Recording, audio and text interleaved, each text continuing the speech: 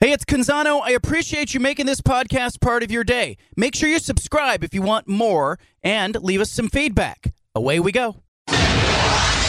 Initialize sequence. Welcome to The Baldcast, a production of John Canzano's Bald-Faced Truth.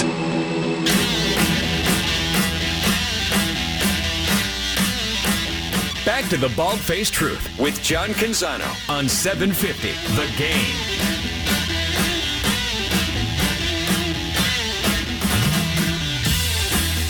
Well, we've been talking a lot about the Pac-12, the survival of the Pac-12, very important, I think, to our region. Stuart Mandel of The Athletic had a great piece today. I referenced it in my own piece, but he went kind of knee-deep on the Pac-12 as it pertains to television, and he looked at the Big 12, he looked at the Pac-12, he looked at losing UCLA and USC. How catastrophic was it? Stuart Mandel of The Athletic joining us now. Stuart, thanks for making time. Great piece today. Thanks, John. Give me an idea, like what sparked you to kind of look at this? And I know that you're all about college football, but specifically to drill down on television and ratings, what sparked that? I did something similar last summer after OU and Texas left. It was more of a rushed job, though. That only looked at 2 seasons. Realignment is entirely about television and television value. And so once they lost OU and Texas, I wanted to see how big a discrepancy is. And the answer was huge. I couldn't believe how poorly most of those remaining Big 12 teams did. And that was my first signal that that they were going to be in trouble. And that, because at the time, if you remember, 24, 48 hours after, there was a lot of thought that they're going to get, the ACC or the Pac-12 is going to come in and take some of these teams. And that's when I realized that's never going to happen. So now we're in the same situation with the Pac-12 after USC and UCLA left. So I wanted to do the same thing, but be a little more thorough about it. And it confirmed a lot of what I kind of anecdotally seem to feel about Pac-12 teams, in particular Oregon and Washington, and how well they perform. But again, I couldn't believe that, for instance, Oklahoma State, and if you strip out their games against the teams that are leaving, would be 7th among Pac-12 teams in average rating. It tells you that while there's a lot of talk right now about the Big 12 coming in and poaching these teams, the TV data seems to suggest that I don't understand why there's this narrative that the Big 12 is in a position to do that.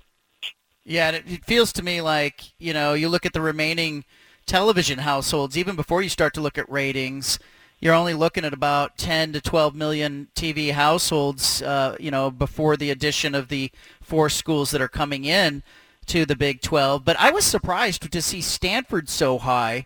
But maybe, as you point out in your piece, there's some other reasons Stanford's up there. Oregon, Stanford, Washington going 1, 2, 3 as it pertains to viewers. Did the Stanford thing surprise you, Stuart? Yeah, it did a little bit, and then once I kind of looked back at it, I think we get very caught up in the moment and recency bias. It was not that long ago that Stanford was putting out nationally ranked teams, Christian McCaffrey, Bryce Love. People wanted to watch them at that time. They've been pretty dreadful the last few years, but there were some really big Oregon, Stanford, Washington games, going back to 2015, which is the first year in this sample. And the other thing is, I would hope with that much data that one outlier game doesn't, affect it too much. But at the end of the day, Stanford plays Notre Dame at home every other year, and that's part of the Pac-12's TV package. And if you're the Pac-12, I know you can't guarantee that they'll keep playing every other year forever, but that's certainly something I'd be highlighting as you go into these negotiations. This is a chance for you to get Notre Dame every other year. Oftentimes the last game of the season when Notre Dame is, got a shot at a possible playoff berth. Stuart Mandel of The Athletic is our guest. You looked at Pac-12 After Dark, and I think, we all agree as media members we don't love those late kickoffs. Fans will bellyache about them. But you saw some advantages here when it came to ratings. How so? Just in that you're not going up against the Fox game of the day. You're not going up against ABC because those games are kicking off late. Yes, exactly. So and Pac-12 fans, I get it. They don't like those night games. And I certainly wouldn't like being in one of those night games if it's buried on FS1. But the main ESPN 10:30 Eastern window does very well. Almost all of those games get 1 million viewers. There's a fascinating example in there from last season where it was Arizona State, Oregon State, which are not even two of the bigger draws in the conference, playing in that 10:30 window, and got a better rating than a Texas game that was played at noon on ESPN2. But that Texas game went up against a top 10 Ohio State, Michigan State game and a Wake Forest Clemson game where Wake was ranked 10th. Whereas by the time you get to 10:30 at night Eastern, those are often the only two Power 5 teams still playing. So that's definitely an advantage the Pac-12 has, but it's not by any means, let's temper expectations here. Those games do not get anywhere close to what the big noon Fox game gets or what the CBS SEC game gets. But for ESPN, 1 million to 2 million viewers is pretty good. Is it enough? Can it get you within a stone's throw of maybe where they would have been? I think the projection was that they would have been around 41 million had USC and UCLA stayed. At least that's what Bob Thompson, the former Fox president, told me. He was thinking about 500 million total split 12 ways. It would get you like 41.6. Can they get to the mid-30s, with using ESPN and possibly expanding? Yeah, so everybody's got projections like that, and it's hard to really pin down a number because we don't know what the deal will look like. Just vaguely speaking, I think there's a shot for the Pac-12 to get close to what the ACC makes in that deal they have locked in for a long time. But it's going to depend on a lot of things. And one thing I don't think it brought up at all in all these TV discussions is that the Pac-12 network is going away, and they air a lot of football games and a lot of other games too. And so those games were not part of the last deal that the Pac-12 did.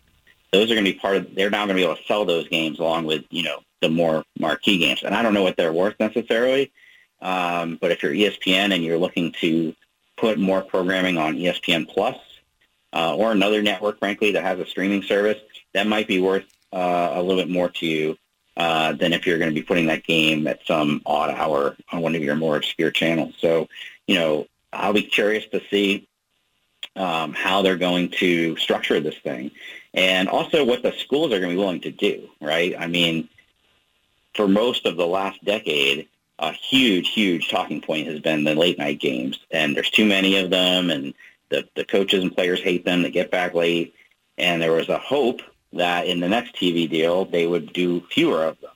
Well, it's desperate times now. If you want to pay the bills, you may have to do actually as many, if not more, of those. And so it's just going to come down to what are the ADs and the presidents willing to sign off on. At the beginning, after USC and UCLA leave, it felt a lot of gloom and doom, right? Everybody looking at Oregon and Washington to see what they do. Do you have a sense or maybe a thought on Oregon and Washington? How should they approach this media deal, as in maintain flexibility, but also they are tentpoles of this conference right now, and your ratings numbers show it? Yeah, I mean, I don't think the Big Ten is going to come rescue them anytime soon. If they had, they could have done that already. But you're right, like Oregon in particular is kind of carrying the conference at this point. And are they a threat to leave imminently? Not necessarily. But I think the Big 12 is going to come to those Colorado, Arizona schools and say, hey, you can't, if you stay here, they're just going to ditch you at some point. You're going to be in trouble. If I were Oregon and Washington and they're, team players, they can only be team players to a point. So obviously I know everybody wants the conference to work and to stay together, and hopefully they can sign on to that. But even I wouldn't recommend that they sign some sort of long-term grant of rights. Maybe even not sign any grant of rights. That might not be realistic for the Pac-12 this time around because the sport is changing so much, and you don't want to get yourself in a situation like the ACC schools are in right now. Clemson, Florida State, they desperately want to get out of that thing, and they can't. If in the event the Big Ten decides 2 years from now that they want to go to 24 teams or, whatever might be the next big evolution in college football, You want to leave yourself enough of an out to do that, and I feel like they have the leverage to do that. What are the other Pac-10 schools going to say? Well, we're going to kick you out? No, because then that conference basically becomes a group of 5 conference in terms of the money that they would make. Stuart Mandel of The Athletic is our guest. You hit on something there. You were talking about just sort of the health of college football, or the future of college football. There's part of me as a media member that's fascinated by this. I'm interested in it. Obviously, it's crazy stuff that's going on, and it's shape-shifting. But the college football fan in me is nervous for the sport. Are you nervous at all about the long-term health of the sport in general? Is there a way that this could end up being great for college football, or do you kind of worry that they're going to kill the golden goose?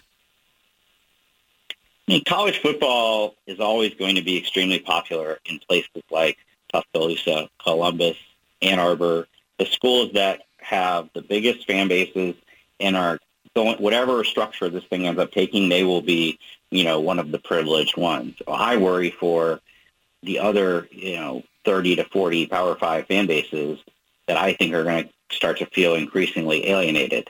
The playoff is going to expand, and that's great, and that is going to give more access to maybe some teams that wouldn't otherwise have made it. But there is still a section of the sport for whom, and I'll use my alma mater, Northwestern, as an example, for them a great season is going to the Holiday Bowl or going to the Outback Bowl. Their fans still genuinely get excited about that. And it's just not going to matter soon. The entire focus of the sport is going to be the playoff and the SEC and the Big Ten in particular. And so what happens to those fans? What happens to Purdue fans? Do they still feel as engaged in a sport where they feel like they're second-class citizens? That's the part I worry about. Yeah, amen to that. Stuart Mandel of The Athletic with us. George Kliavkoff, he's the commissioner now in the Pac-12. How will this cycle affect his legacy in your mind? It will single-handedly define it, and really that's what happened to Larry Scott, too. At first, he was getting all the praise for the deal that he made, and then as it kind of unraveled over the years, that's going to always be the thing that's mentioned about his time at the Pac-12 is that, his strategy backfired and ultimately led to where we are now. It's much earlier in George Kliavkoff's tenure, but basically this TV deal is going to determine whether or not the conference survives. And it's not just in terms of like the dollar figure, but like I said, there's a lot of different ways this deal will be structured. Is this conference going to go more toward a streaming future?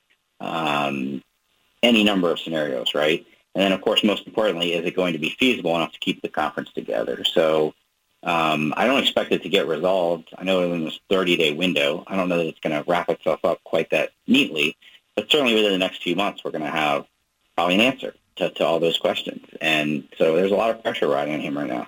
I thought it was really interesting today. I had the SID at UCLA and an athletic department rep at USC both reach out to me in front of Media Day just to say, hey, if you have any questions, I'll be available. Stu, I think they were kind of reminding me or maybe trying to head off the possibility that it could be combative on Friday.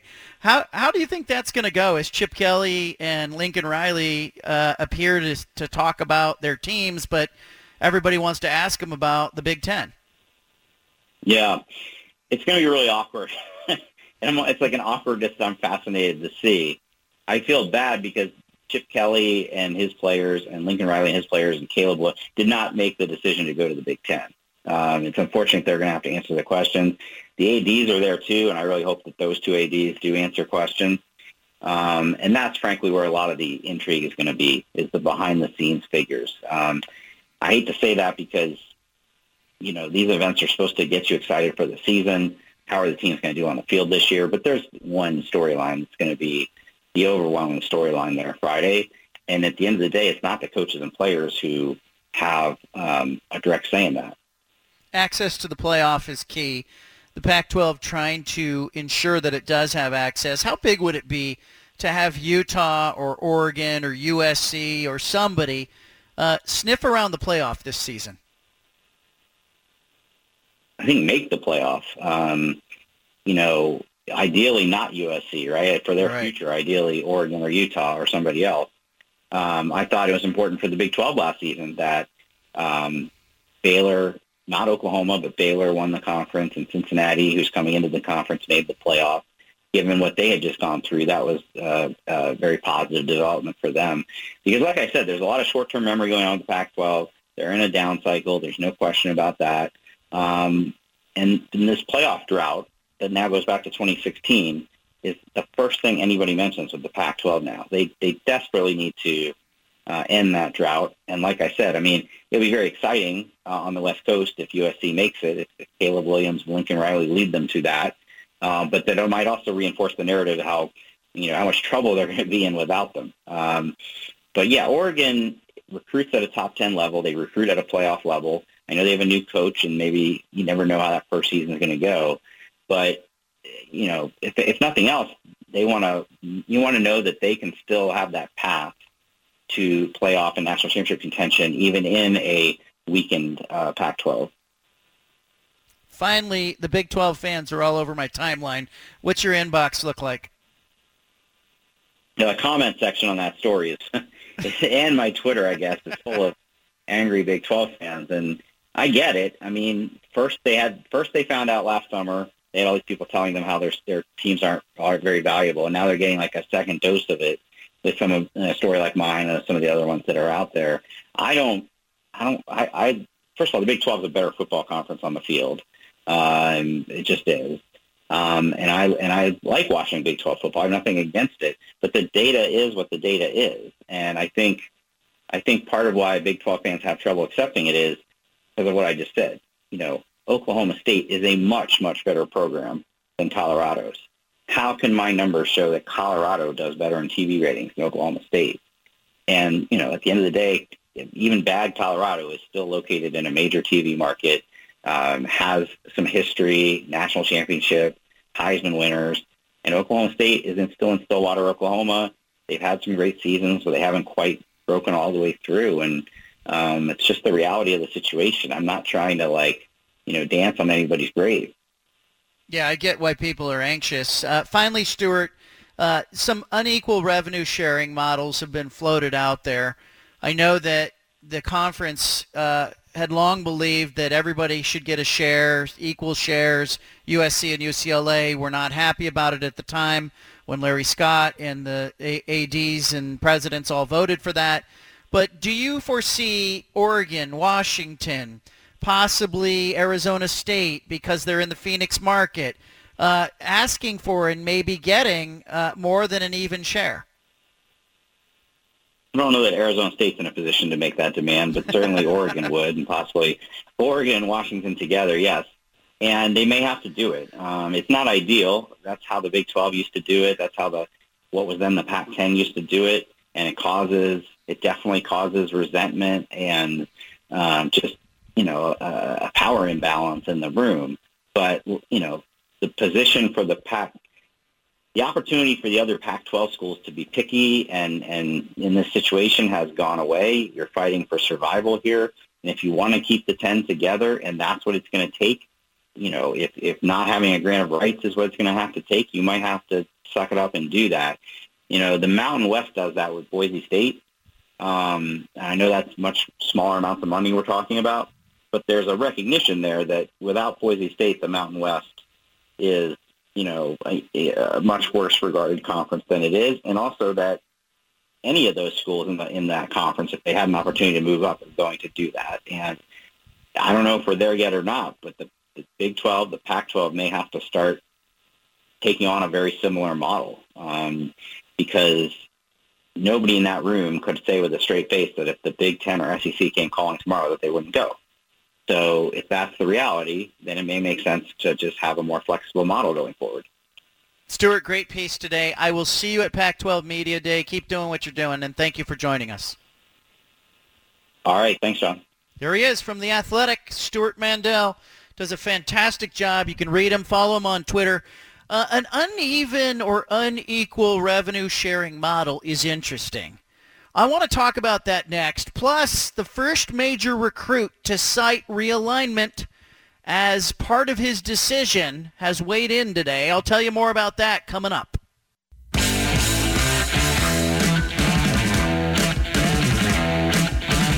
back to the Bald-Faced Truth with John Canzano on 750 The Game.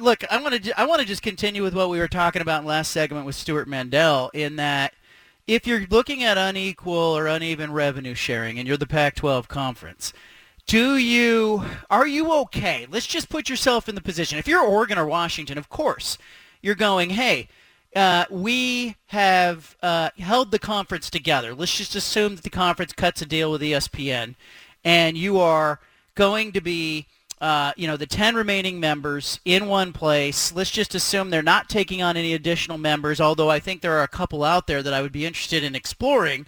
But if you are Oregon or Washington, you're going to argue that you add more value than Oregon State, Washington State, and some others, and therefore you should receive more than an equal share.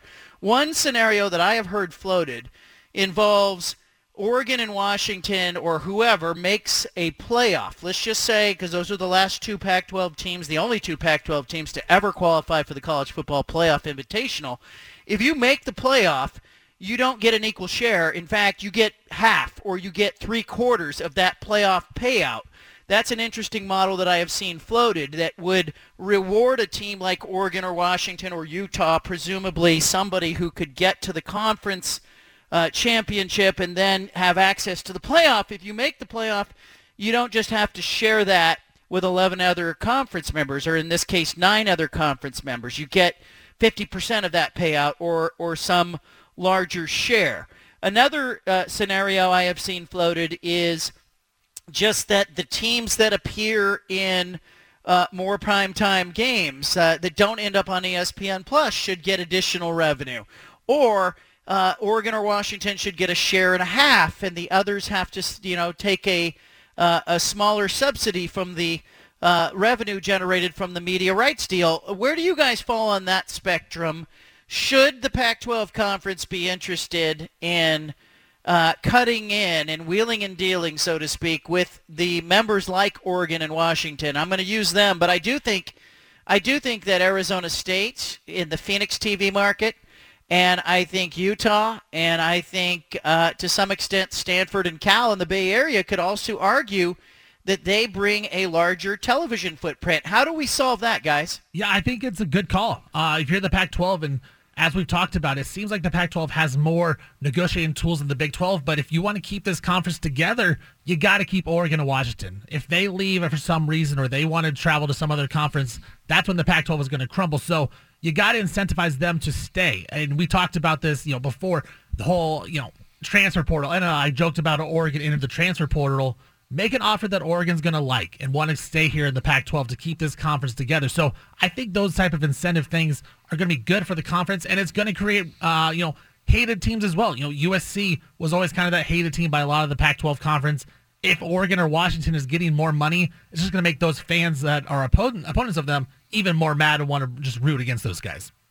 Yeah, I think the equal payout exists for a reason right now. I mean, obviously, it's not very fair for your Oregon states and your Washington states if Oregon and Washington are getting most of the pie. So I think your idea, or whoever's idea that was that you floated out there, of the bonuses, it's an equal share. But if Oregon plays on ESPN or ABC, whatever the case may be, then they get a little bit of a bonus for that. And then also you have performance-based bonuses as well, like making a Final Four, or if we're talking about football, making a college football playoff. So I agree with Steven. I agree with you. I think that's a good call. Yeah, I think that we're in a new era where you start to have to, you're going to have to think creatively. You have to try to keep your restless members happy. On one hand, there's nowhere for Oregon or Washington to go right now. It's not like they're leaving for the Big Ten. It's not like they've been invited to the SEC. They may never get that invitation.